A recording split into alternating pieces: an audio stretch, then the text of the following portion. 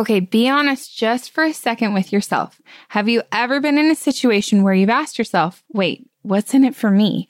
Or thought that to yourself? I think if we're being honest, we all have at one time or another. Today, Neil and I are discussing selfishness and why it so easily plagues our lives, and the antithesis, selflessness. We share some of the examples we've had in our lives of selflessness, along with some deeply inspiring stories of sacrifice that I'm almost certain will leave you wanting to be better.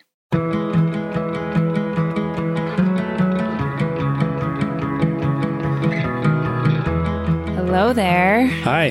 I'm with Neil and really excited to talk about the topic we're going to share today, which is selfishness, or what's in it for me. And I actually had a totally different topic that I was preparing and that we were going to record. And you know how sometimes God speaks to you and puts the same theme into your life a few times and you're like, okay, I'm listening. I got it.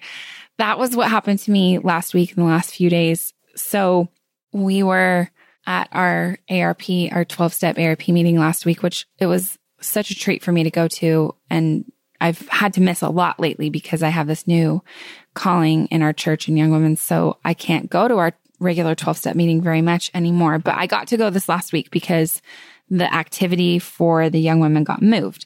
So we have like a high councilman who's kind of a representative from the stake. He comes each week and he had a great share this last week. And he shared in part of his share, he talked about this quotation from Neal A. Maxwell. And he said, selfishness is really self-destruction in slow motion.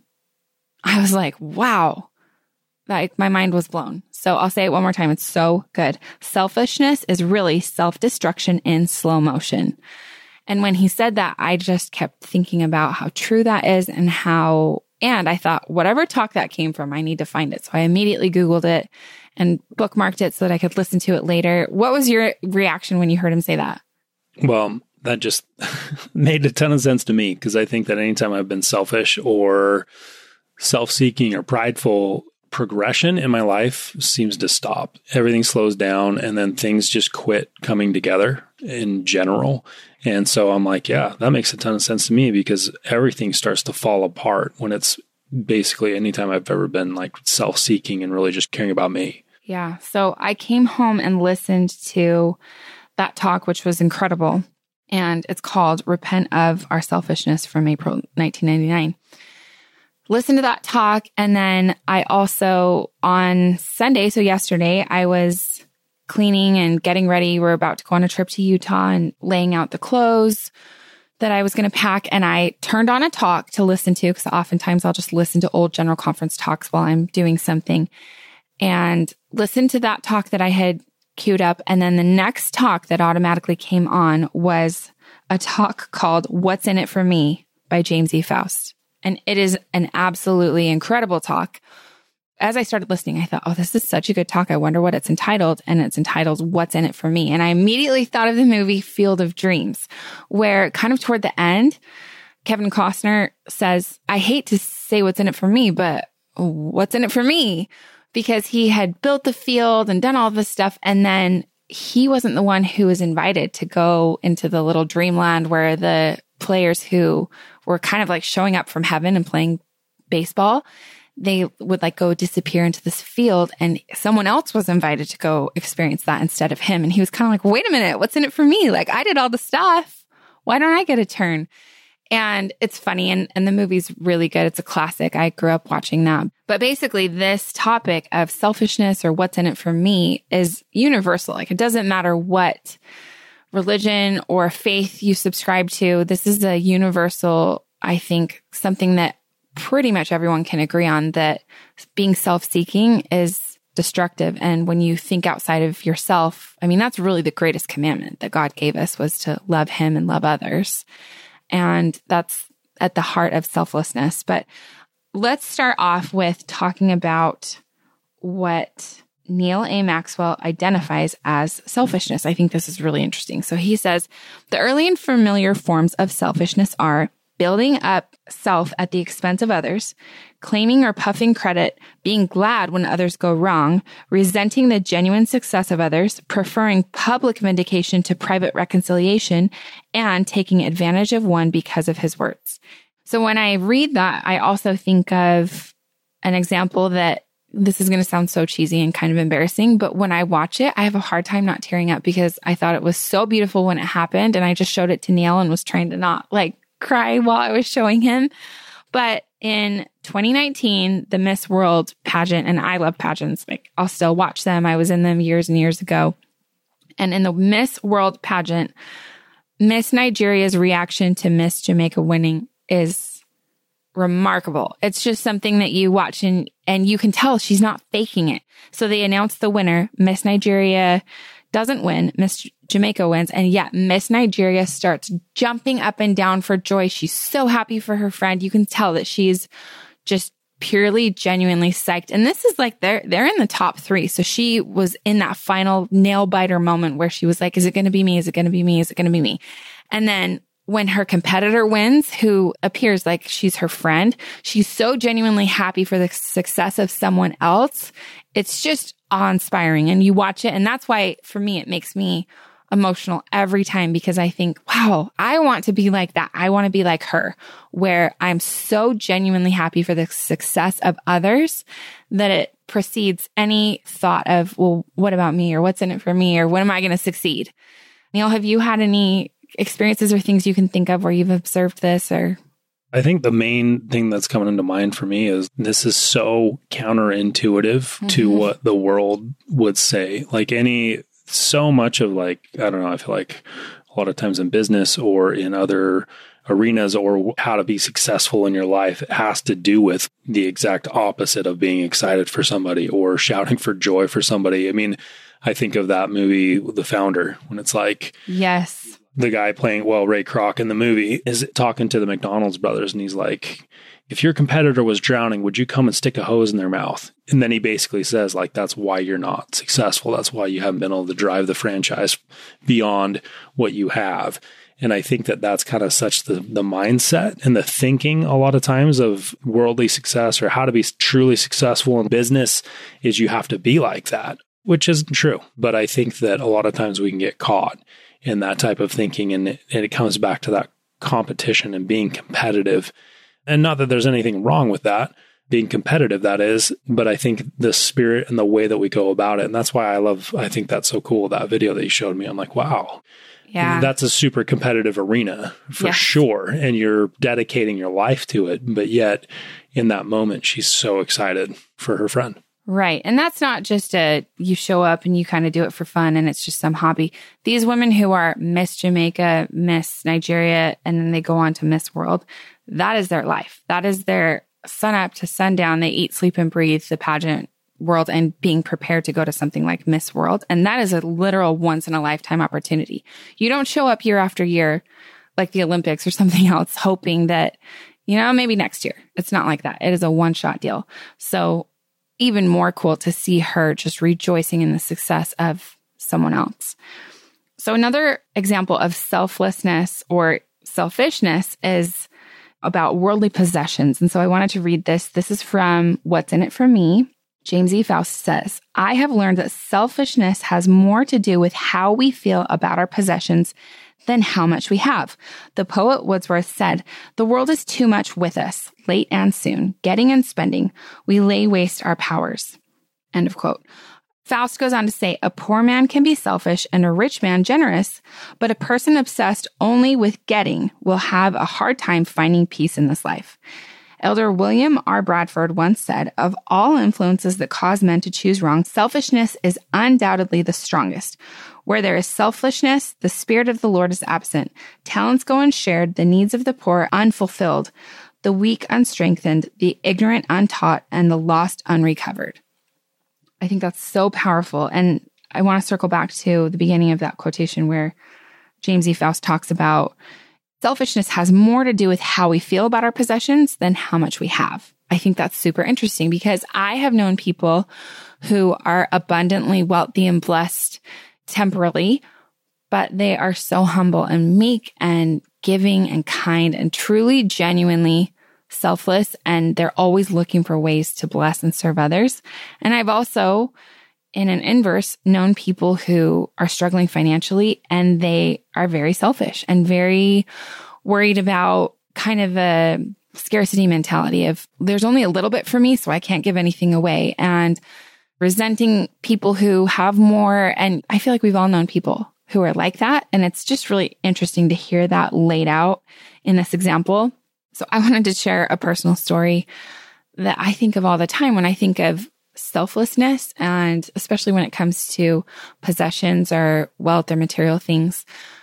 I started playing the piano when I was 8 years old. And then when I was about 10, we moved to Utah and from Washington State.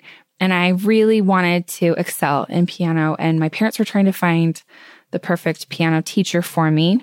And they found out about this teacher who was at the University of Utah, and she was the head of the piano performance department. And I auditioned, and by some miracle, she took me. She only had like 14 students, I think. And she took me under her wing and started training and developing me. And then after a year or two, she said to my parents, so this was when I was about 12, because I remember when my mom told me that this was going to happen, that she was pregnant with my brother Jake, who was born when I was 12. So I was about 12 years old, and my mom said to me, tomorrow we're getting a Steinway grand piano. And at the time, that was an enormous financial sacrifice for my parents. Huge. I mean, my mom at the time was driving this just kind of run down, beat up Land Cruiser, Toyota Land Cruiser, that had it didn't have power locks. What's the opposite of that? Non-power locks. I don't know, whatever, where you have to push them up Manual. Or down. Yeah. And then you have to use the key to unlock the door. Yeah. And not even power locks were kind of a cool thing in the 90s that happened, where it was you could push a button and they would all unlock, and the doors, all the doors in the car would unlock. This was old school to the point where you had to literally manually unlock every single door. And the windows went up and down with a hand crank too. It was old school, and it was a cool car. We would get stopped in different parking lots. People would say, "Are you going to sell your Land Cruiser?" And it was a cool car, but it was, for my mom, not luxurious, and especially not luxurious to be driving 4 little kids around in. And yet my mom, I know for a fact my mom drove that car longer than she had originally intended to, so that I could have the Steinway grand piano, which was, I think, $40,000, I want to say. As much as a car right now. Absurd. Yeah. Which also, I was reading to Neil an email from my grandpa that his first home that he purchased in the Avenues in Salt Lake City was $40,000. So it's insane that my parents spent that much money, but they wanted me to have the best because they could see this dedication and potential in me to become a pianist, that could change my life. And it did. And I had scholarship opportunities, and it provided so many open doors for me because my parents were selfless and willing to dedicate something that would serve me better than necessarily what would serve them in the moment. So I'm so grateful for that when I think back on that sacrifice. And I really feel like sacrifice is the key to selflessness. If you can figure out a way to sacrifice, then you're going to bring selflessness into your life. Another way to describe selflessness is people overcoming character weaknesses or changing. And I feel like I've seen that in my grandpa and my dad and a lot of people that I love. I've watched it with my parents and their mission that they are just about to complete. But this is what Neal A. Maxwell said about selflessness. So he said, in contrast to the path of selfishness, there is no room for road rage on the straight and narrow way. There will be no spouse or child abuse when there is unselfish love at home. Furthermore, unselfishness is best grown in the family garden, and likewise, diligently performing seemingly ordinary church duties can further help us to overcome selfishness. The unselfish are also more free. As G.K. Chesterton said, if we can be interested in others, even if they are not interested in us, we will find ourselves under a freer sky and in a street of splendid strangers. I think that's so beautiful. And this past weekend, too, I was at youth conference, and the couple that ran it are just amazing. They are just world-class, top-notch people who just poured their hearts and souls into making this youth conference absolutely incredible for the kids in our church congregation, ages 14 to 18. And I watched them work themselves to the bone, making sure that these kids had a great experience, that they came together as a community, that they learned.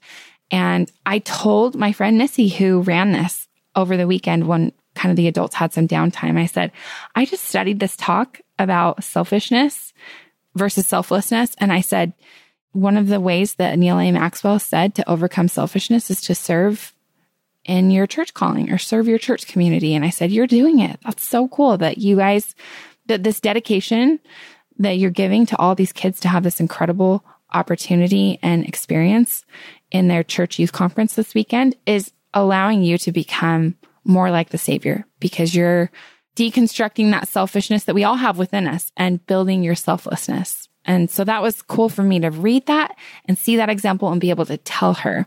But Neal, do you have any examples that you've seen of, again, where it says like there's no room for road rage on the straight and narrow or unselfish love at home? Yeah. The one that comes to mind, I think of, my dad's such a great example of so many things, but I think of one thing that I have been really, really impressed by him. One of the many things I really admire my dad in so many ways is we're Polynesian. He grew up in Samoa, was born in New Zealand, grew up in Samoa, came to Utah, met my mom, and the rest is history. But as far as growing up in that family, like there were a lot of times that if we got in trouble, the Polynesian style was pretty direct, like you got the smackdown, like it was pretty solid. So, but I saw that my dad, like he changed a lot, like he softened a lot and he became super charitable and super patient and really understanding. And not that he always wasn't that way, but it definitely developed over the course of the years. So I do remember one time, like being a kid, me and my brother, we loved motorcycles, dirt bikes. And so we had this dirt bike that we had bought together, and, it's illegal to ride it on the streets, but I would do that anyway, being a teenage kid. And that was something that my dad, he was like always so hard about. In the first place, he didn't want us to get a motorcycle, but my brother talked him into it, being the person that my brother is. And didn't he have like a PowerPoint presentation? No, something? As a kid, my dad we had this family meeting and my brother like laid out this plan of like Dave, right? My brother Dave, how he could get a motorcycle and why, and what he would commit to doing, and drew up a contract. And Dave's like in the 6th grade. I mean, he was like 10 or 11, like this, just amazing. But got my dad to buy in, was like, all right, you cannot ride this thing on the street. And so fast forward a little later, Dave sold the original motorcycle he bought. We bought another one together. And then I'm a kid and want to ride my motorcycle and don't have a trailer to tow it to dirt. So I ride it on the street and I get caught. I get pulled over by a cop. I'm underage. I'm like 15 at the time for having a license. And, he writes me this ticket, off-road vehicle, on-road, no license, all kinds of stuff. And I remember coming home and telling my mom, I'm like, Mom, don't tell Dad about this. Like, I'll pay for it. And so she didn't say anything, but came home one day. My dad had made me some food and just was kind of quiet. And, I'm like, all right, everything's good. And we sat down, we had a meal together. And then at the end of it, he kind of throws out this envelope, and it's got the little badge on it, like the sheriff badge of, when you get a ticket, you get the mail, the letter from the sheriff's office with the ticket. And he's like, I saw this come through today, and I was like, oh, shoot. But the way that he handled that was amazing to me. Just total love, and, asked me about it. And I said, yeah, I'm sorry, I'm going to pay for that. And just very humbly was like, okay. And never brought it up again, and never gave me a hard time about it, or never forbid us from having motorcycles from there on out or anything like that. But just to see the way that he changed in his progression was really amazing. It's set a really solid example for me, and really something that I admired about him. That's so cool.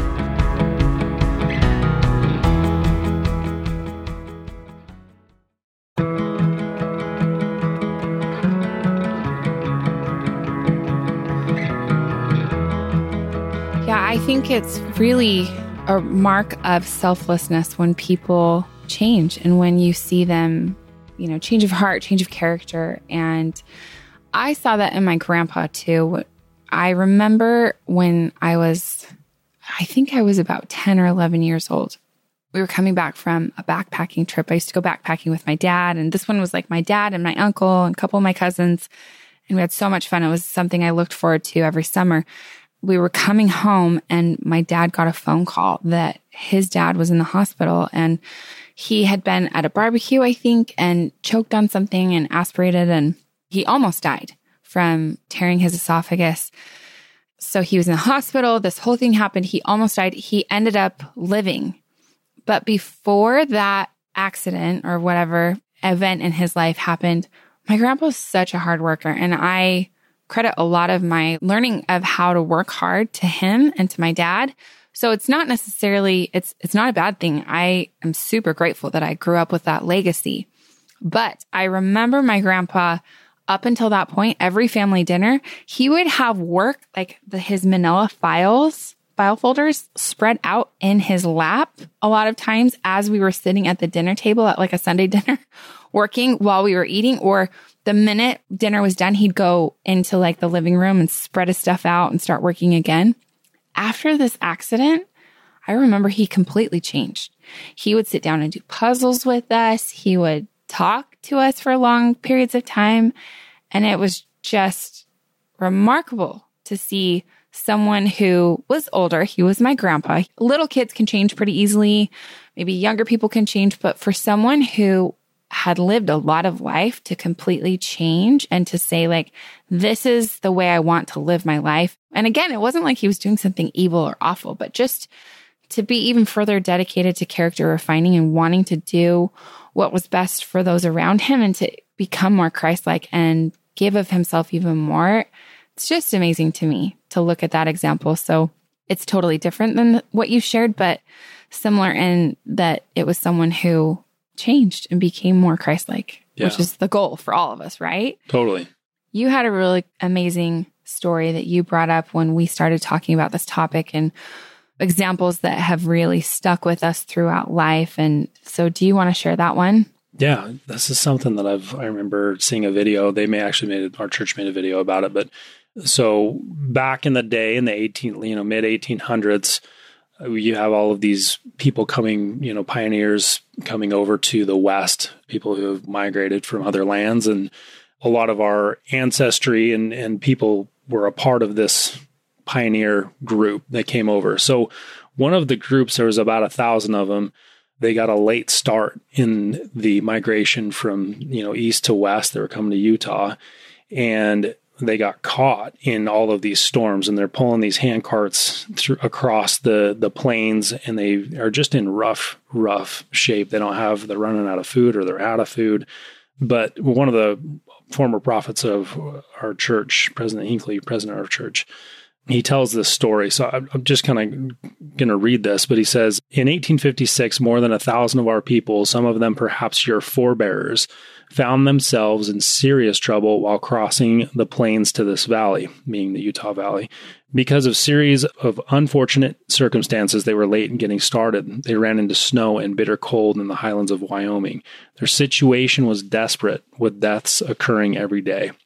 President Young, who was the prophet at the time, learned of their condition as the October General Conference was about to begin. He immediately called for teams, wagons, drivers, and supplies to leave to rescue the bereft saints. When the first rescue team reached the Martin Company, which was this group, there were too few wagons to carry the suffering people. Their rescuers had to insist that the carts keep moving. When they reached the Sweetwater River on November 3rd, chunks of ice were floating in the freezing river.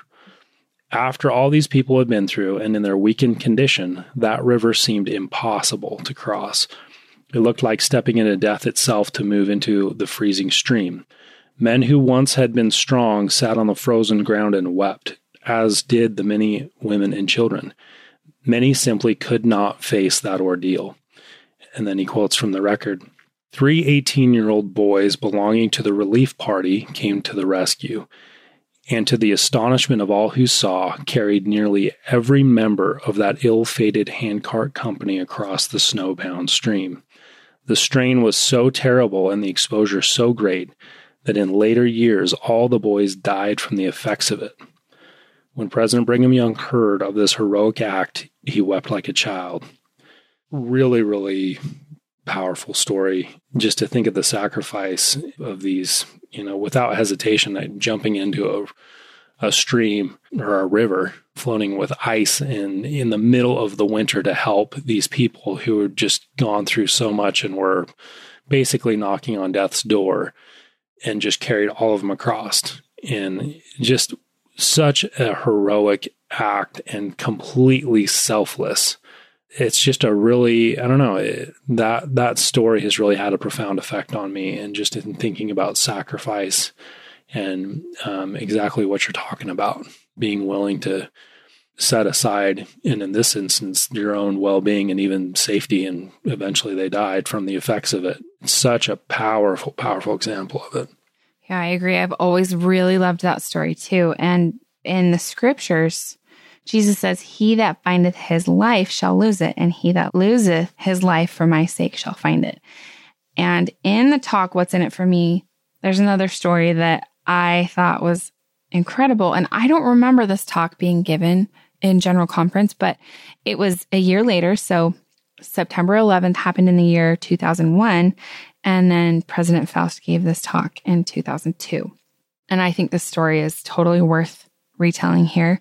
So he says, on September 11th, 2001, the Twin Towers of the World Trade Center in New York City were hit by terrorist-controlled airliners that caused both towers to collapse. Thousands of people were killed. Out of this tragedy have come hundreds of stories of courageous, unselfish acts.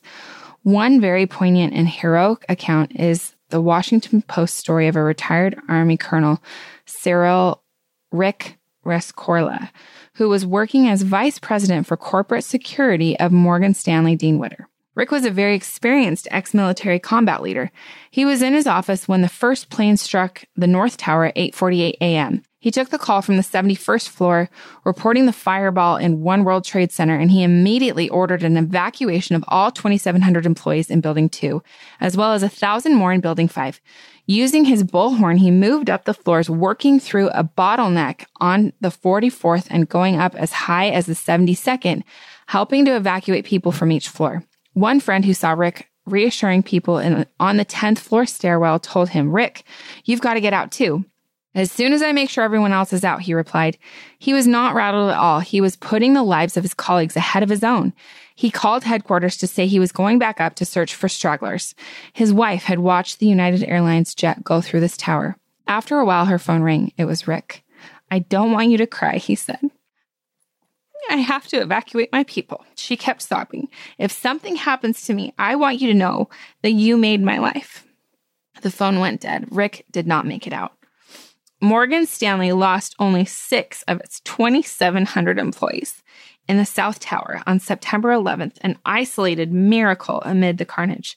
And company officials say Rescorla deserves the most of the credit. He drew up the evacuation plan. He hustled his colleagues to safety, and then he apparently went back into the inferno to search for stragglers. He was the last man out of the South Tower after the World Trade Center bombing in 1993, and no one seems to doubt that he would have been again last month if the skyscraper hadn't collapsed on him first. And that story to me is just so amazing. Like, just Christ-like love, right? Can you even imagine being like, okay, I'm probably going to die, but I need to make sure that I take care of my people.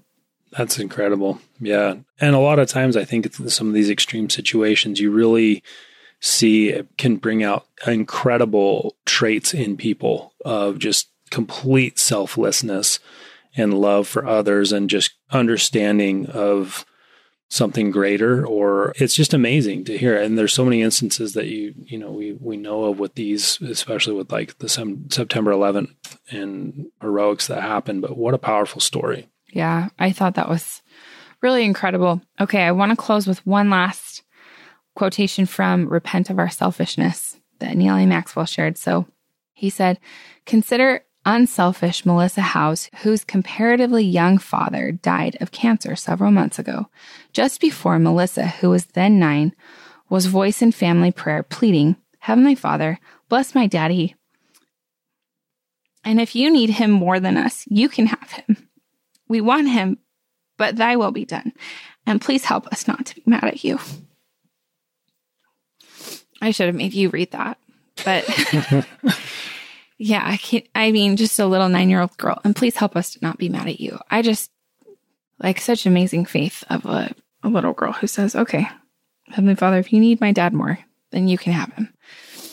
That's pretty amazing. I don't know if I would be that selfish. I could be, but I need to continue to work on myself. And so I just thought that this topic there was no mistake and no accident in the fact that it popped up in my life several times over the weekend, over and over. And so grateful for these examples and stories of people who have paved the way to show me that sacrifice is the key to selflessness. And, I hope that I can take those examples and become more like that and try to become really more like our Savior, because he was the ultimate example of selflessness.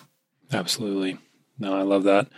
The thought that I have is a lot of times you hear of these different stories and read about these traits, and I myself, I'm trying to work on all this stuff, and it can be overwhelming. And I think it can be kind of daunting to be like, man, I'm so far from, and not to say that we're going to be expected to go save, hundreds of thousands of people from a building or some extreme, or help people cross a frozen stream to the detriment of our own lives. But in our own way, that there are sacrifices that we are called to make, or just trying to be better ourselves. And that can be a little overwhelming. Even just, I think the battle of self is one of the most challenging, in my opinion. I love what it talks a lot about in Scripture, and just the principle of willingness, that being willing to listen to God, being willing to listen to the inner voice and follow that, and being submissive in that way, is really, in my feeling, and in my opinion, that's really what God is asking, is just, are you willing? I know it's not going to be perfect, but are you willing to do this, or willing to try, or willing to be even open to being better? And that as we're willing, that because of what Christ did for us, that Christ makes up the difference, or is the difference, and that we can become the people that God wants us to be because of that sacrifice. So that's all I've got. Well, thanks for hanging out with us, and we'll put all of these resources in the show notes, and that video of the Miss World pageant and these talks and everything. So study them if you want more examples and more concrete evidence of people having really incredible experiences with selflessness. So thanks, and we'll see you next week. Thank you. Thanks so much for listening to Mint Arrow Messages. Make sure you follow us on Instagram at Mint Arrow, subscribe to our Apple Podcasts, and rate and review us if you like us. And to get show notes, go to mintarrow.com/podcast, and you can even sign up to get show notes emailed right to your inbox, and we'll email you every time there's a new episode.